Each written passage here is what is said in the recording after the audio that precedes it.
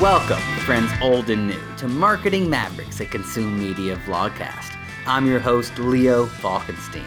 In this vlogcast, we're here to dive into the world of marketing, technology, and career and personal development, with our goal of helping you navigate the ever-changing landscapes that the marketing world has to offer. Whether you're a seasoned marketer or just starting your journey, we're here to inspire, educate, and empower you to become a true marketing maverick. In this exciting episode of our vlogcast, I am joined by Jason Rozenblat, founder of Sympatheia Growth. In this episode, we're going to dive into the importance of networking, how understanding the LinkedIn algorithm can lead to your success on that platform, and also why taking action right now is the key to reaching your goals. Let's dive into it and let's have some fun. All right. Good morning, Jason. How are you doing today? I'm fantastic. How are you guys? How's everybody doing over there? Everyone's doing well. I'm doing well. Consume Media is doing well. I just got back from a nice little island vacation last night, so a little refreshed and ready to get back to work, and a lot ready to talk to you here today, Jason. Awesome. I want to start with the funny way how we somewhat met each other, Jason. I think we're LinkedIn friends because I think on my birthday or sometime a few years ago, I posted a picture of me in my Consume Media hockey jersey, and I'm pretty sure you responded immediately and said, "I need to know this guy. He's a hockey player. He's got Consume Media hockey jerseys. We play men's league. Let's meet each other." And I think just a nice little hockey connections what got our relationship off the ground. It is for sure. And for anybody listening that doesn't know this, Atlanta has a huge like beer league is what we call it, right? You don't have to drink beer, but it's frowned upon, I think, if you don't after a game. But it's one of the largest adult hockey organizations in the country, which surprises a lot of people. So anytime I have the opportunity to meet somebody that has that intersection of the business world and the hockey world, I'm like, I absolutely, like Leo, you said, I'm like, I got to meet this person. And then as we started kind of peeling back the layers of the onion, turns out that I, at the time, was a teammate with a very good friend of yours from college, Jake Goodman. And yeah, we sort of just hit it off from there. I love it. Yeah, and that's how these relationships start sometime. LinkedIn, yep. Hockey, business, startups, all small world. Yep. But Jason, you've had some interesting new developments in your life, and you have now started Sympatheia. Tell me a little bit about Sympatheia. Give me your best sales pitch here. Yeah, well, one other interesting development that I've had in my life in the past couple months is also my puppy named Leo, named after you, and also Leo Messi, the greatest soccer player of all time, but primarily after you. So I realize that there's this void in startup world right now, where you have technical founders who are brilliant at what they do at building product engineering, software development, design, and they're brilliant at what they do and getting this product off the ground. And in most cases, getting a couple of customers, founder-led sales, and then they hit a wall. They don't know where to go from there. And it is what happens a lot of the time is they will then think that, oh, I need to hire like a super senior salesperson and give them a fancy title, and that'll solve all my problems. But oftentimes that first VP of sales or whatever, head of sales, whatever you want to call it, there's lots of studies around this, but almost 70% of them fail within a year. And that is catastrophic for a startup that is operating very lean, especially with the economy now, the way venture capital is incredibly expensive and difficult to obtain now, more than ever, well, not more than ever, but definitely more than it has been in the last probably 10 years. So to hire someone who's expensive only for them to not work out and drive the revenue you were expecting them to drive will set you back and could be, like I said, like a catastrophic event for that startup. And I noticed that this was like I said, it was a common thing that was happening. A very common theme with these technical founders, and I was like, I can help. This is what I'm good at. Like I can come in and help these founders develop a really strong foundation for sales, a repeatable a sales process, so that they can start driving revenue, repeatable revenue, scalable revenue in a consistent way. And then ultimately, I'll hire somebody to take over for me. So sort of swoop in, swoop out over a couple months, couple quarters, whatever it is, and they're in a really good spot by the time I'm finished and I'm leaving. So yeah, that's the genesis of this. I've been doing this for other companies for a long time as like a full-time employee where I go in and fix or build or whatever. But now I'm sort of going this like consulting route where I can help a lot of different companies. It's been awesome. It's been a lot of fun. First time doing anything sort of entrepreneurial. So I love it. yeah. And that one answer, because, you know, we haven't really had this full conversation between me and you of exactly what you guys are doing at Sympatheia. I've been seeing your LinkedIn posts. I've seen everything you've been putting out there, but, hearing you explain it, it's there's, I'm going to give a little video plug. There's nothing like seeing someone say and speak and watch somebody talk about what it is they're doing on video. That's kind of my sales pitch. But you have me asking so many questions, and the first question I'm curious about is why do the VPs of sales, why do 70% of them fail? Like that, how the founders might fail makes a lot of sense. They're not salespeople. Why are the heads of sales coming in and failing? I think it comes down to a couple of different things. I think that hiring is is probably the biggest issue. Whereas these CEOs don't know what to look for in that first sales hire.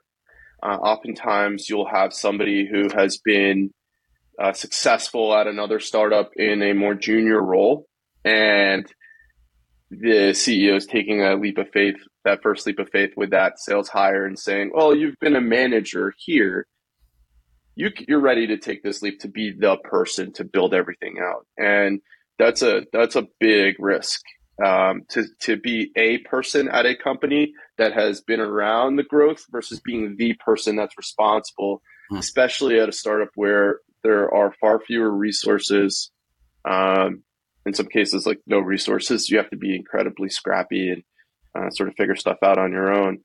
And a lot of the times, like you've got to go in and start building and figuring these things out while you're still going to be on the hook for revenue.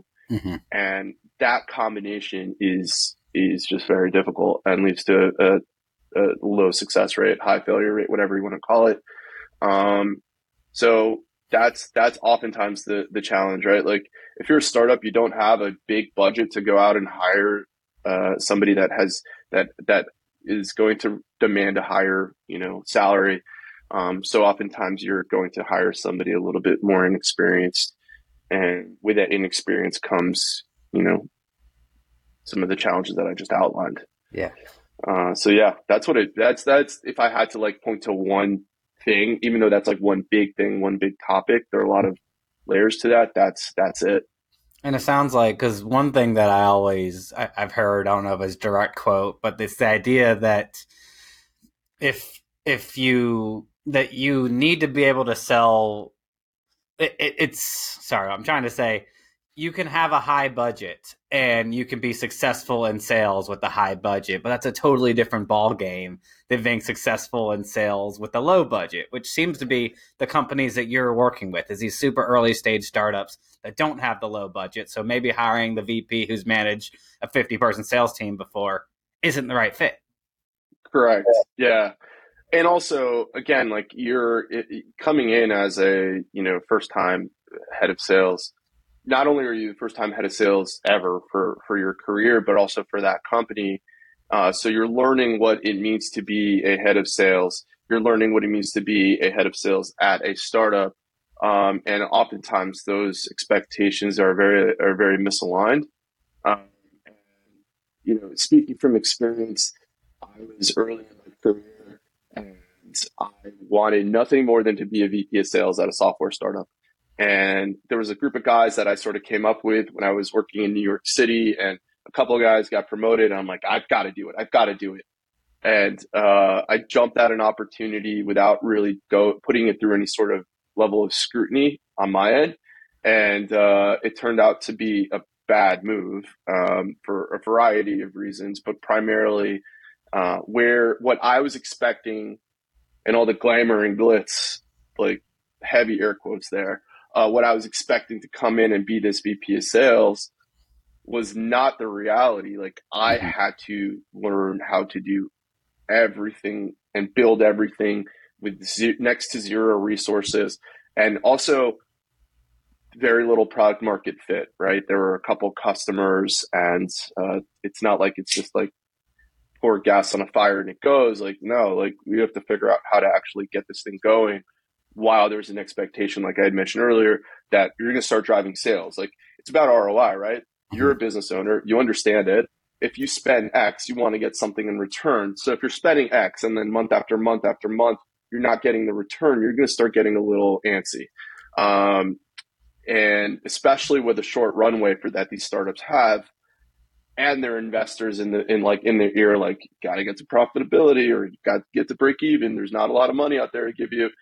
Um, it's scary as hell for a founder to be in that position. So this model that I have right now, it really mitigates a lot of the risk for the founders because we're not we're not locking anything up long term. This is like I'm coming in, fixing a lot of things, and building this process for you to be able to scale. And it's very objective, like the success metrics here. So we're really, like I said, mitigating a ton of the risk for that business and mitigating the risk for me selfishly because I'm not attaching myself to one organization. Mm-hmm. It allows me to work with a lot of different founders, different industries, which is really cool. I love learning a lot about a lot of different industries and products. Love it. And that long answer right there kind of sparks a totally no a very related question in my mind. So let me frame it this way: you and I, we're both business owners, right? We're both in the services industry. Both of us also are working with a lot of companies in the software startup technology space. So I want to focus on what you're doing to get the business for yourself because it is a wildly different ballgame to get business in the services industry than it is in the software industry. So tell me a little bit about your go-to-market strategy and what's working for you. So I'm still new at this. I'm not nearly at the level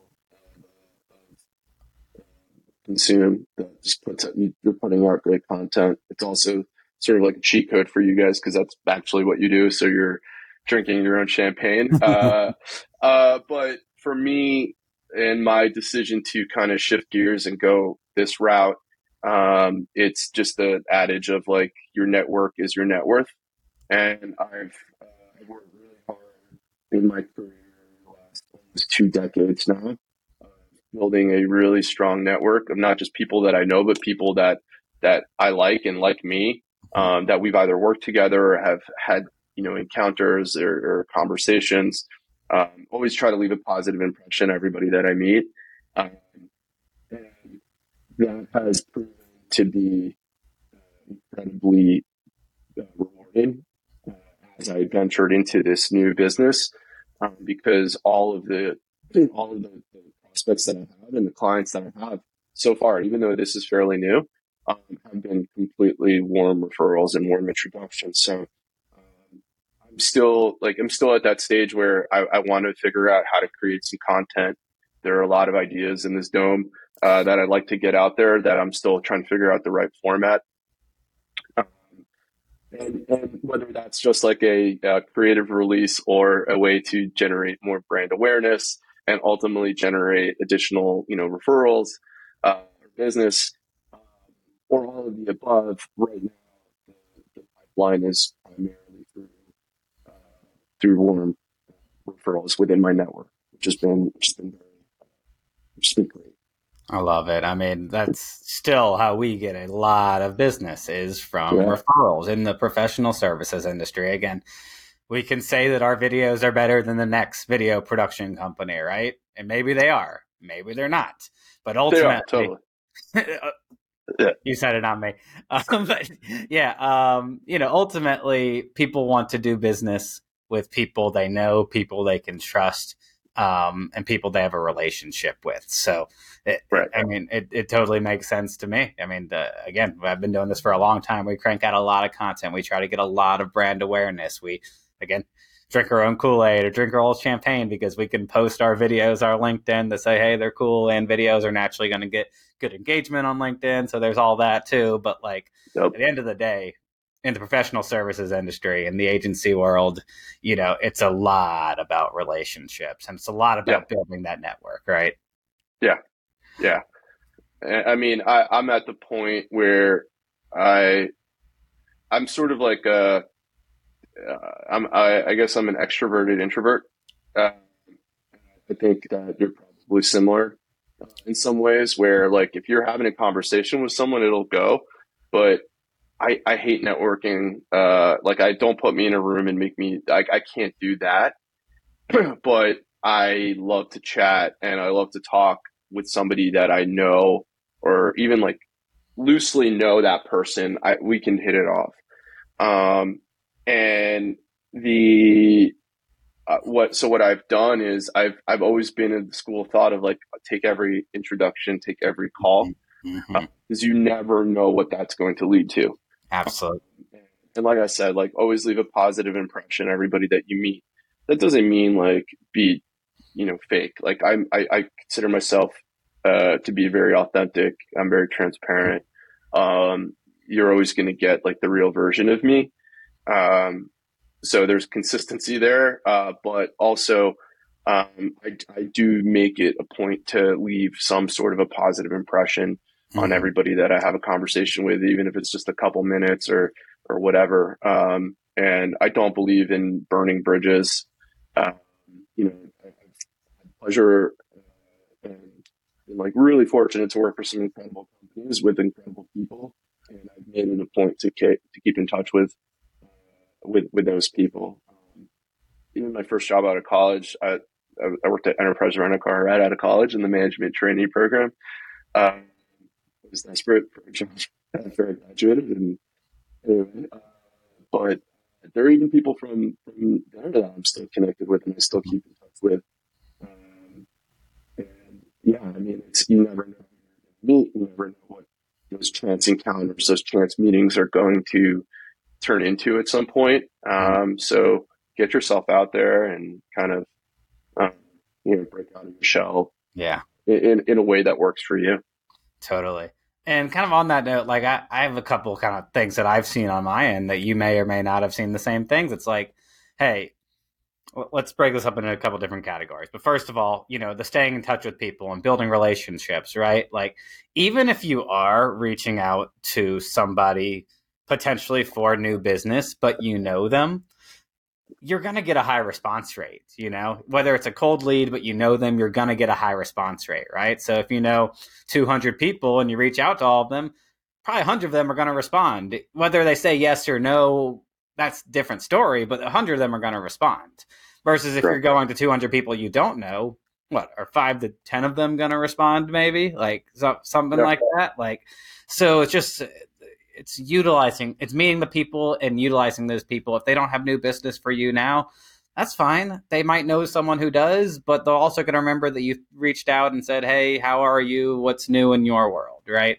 So that's Yeah. one thing that I've seen to be very interesting with using your network. And also kind of back to your first point, it's, I also am not going to be the biggest fan of being, hey, Leo, go to every networking event possible and make small talk, and maybe someone there is going to want to buy videos. But if you say, hey, Leo, talk to this person about video, I could do that all day. It's fun to talk about things that you know about. It's fun to talk about things that you're somewhat of an expert in, and it's fun Nope. to talk about things that ultimately could lead to new business, right? Yeah, absolutely. I also a couple other things that I've found. Um, it's and this is in no particular order, but when you're having a conversation with someone, don't make it about you. Always like what's going on in your world, like what's going on with you, like how's the family, how's business, whatever. Um, and then, naturally, like not inevitably, but like naturally the conversation should then transition to like, so tell me about what you have going on. But you're not like just dumping all over them with like, let me tell you all about me. So I think there's like a genuine approach to that when you're having these conversations, and then leaving it with a like, is there anything I can do to help you out, or is there any introductions I can make, whatever it is, right? So don't make it one sided. Like that's a big. I see people do that, and it's just that's like, no, come on, like that's not great. And then the other thing that's fascinating to me still, um, you mentioned LinkedIn and content and putting stuff out there, and I've got a good friend of mine who is very big on LinkedIn and LinkedIn branding and teaching executives how to do better branding for themselves and for their company on LinkedIn. And he's done a really good job of like learning the algorithm, and he's been invited to LinkedIn a bunch of times. And he's developed a big following, and I've noticed a few other thought leaders on LinkedIn that have done a really good job of building this massive following where they'll post something and it'll get tons of activity, tons of impressions, like hundreds of thousands of impressions. Mhm. And I think the key there is to like get out there on LinkedIn, and be thoughtful about what you're doing. Don't just like, I saw a dog today. Like, don't just like do post mindless stuff. Like, be thoughtful about what you're posting. Understand how the algorithm works to the best of your ability, to the best of our abilities. It's changing and fairly a little bit of a black box, but leverage LinkedIn as much as you can, because there have been so many. I can't even like count how frequently someone will reach out to me and randomly be like, I love your content, and I don't think I put good content out at all, like compared to other people. I just randomly put stuff out there. It's not as thoughtful as it should be. um I had coffee the other day with somebody here in town, who I've known for a while, like through people, and we finally linked up in person. We have some mutual friends and whatever. And he's like, yeah, I've been following your content on LinkedIn for years. It's great. I was like, what? Like, fan? So it's just, so I think the moral of the story is, if like this guy could do it, then you could definitely do it. And people are paying attention to it. And obviously, if the more thoughtful you are about the stuff that you're posting, and if you kind of like narrow it a little bit to like the topics that you know a lot about and you're able to talk a lot about, it'll benefit you in the long run. Yeah. Sometimes it's hard to see it immediately, but you're building the brand, you're building the awareness, and I think that's something that you and the team do incredibly well too with Consume and your own personal brand. So just to anybody out there, just like keep doing that.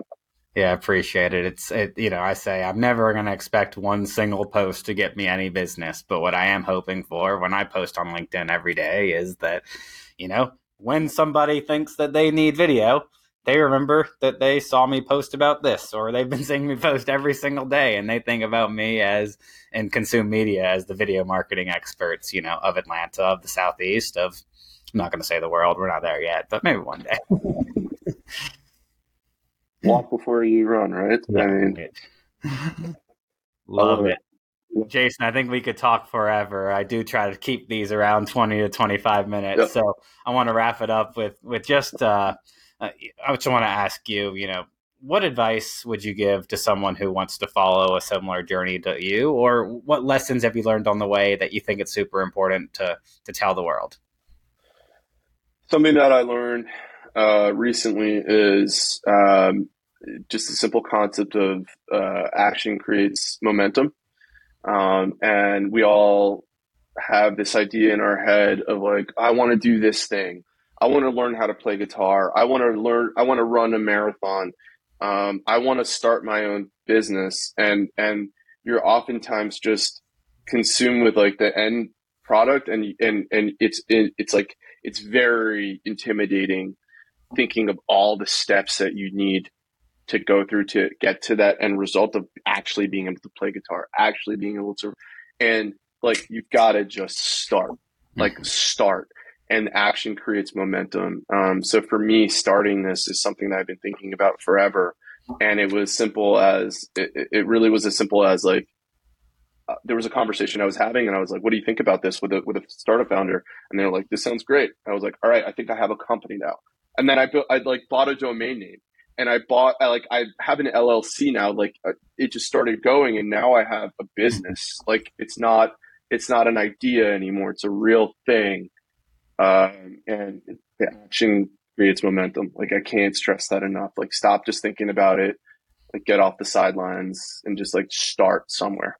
It's so true. And like in the business front, it's like, hey, sometimes you're intimidated by putting that presentation together, but just click that keynote button in the bottom of your screen, and then the presentation software is open. Like, that's like a real thing, right? Just freaking start. Just start somewhere. Yeah. Love it. And Jason, just tell us a little bit about where people can find you, what's a good lead for you, and we can close this up. Yeah. So I'm working with startup founders and CEOs that are, less than, $1 million in annual revenue. They can have a sales team or not. It doesn't really matter. And they're looking to figure out how to start scaling their sales function, their revenue function. It's sort of industry agnostic. It doesn't matter. That's kind of irrelevant. So that's sort of like that sweet spot, sort of like a technical founder, less than $1 million in annual revenue, that's looking to scale their sales.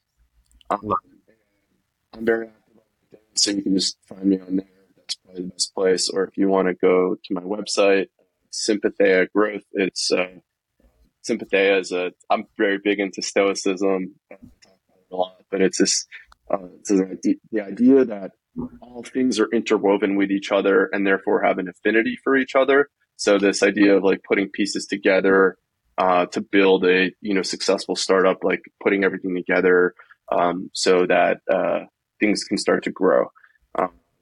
So of course I had to use a stoic idea with the naming of my company. I chose something that's really easy to pronounce and spell. So that's good. Maybe we'll change it. It's all right. You'll still be surprised the amount of people who say, so what does consume mean? Consume. Or consume. Just like, no. It's French. Yeah. It's Italian. Yeah. So even if you write an English word that is super, you see every day, it can still get mispronounced. Exactly. It doesn't matter. It doesn't matter. Jason, it was an absolute pleasure getting you on this episode of Marketing Mavericks here today. Any parting words, or we feel good here? Feel good. Thanks for having me. It was always great to chat with you, man. Thank you for joining us on this episode of our vlogcast. If you enjoyed today's episode, be sure to follow us on social media to stay updated on all future episodes, as well as a wide variety of other video marketing content. You can find us on Instagram, you can find us on LinkedIn by searching for Consume Media. Thank you again for tuning in, and we look forward to bringing you more engaging discussions in the future. Don't forget to subscribe. Don't forget to share this vlogcast with your family, friends, and colleagues. And with that, I'm out.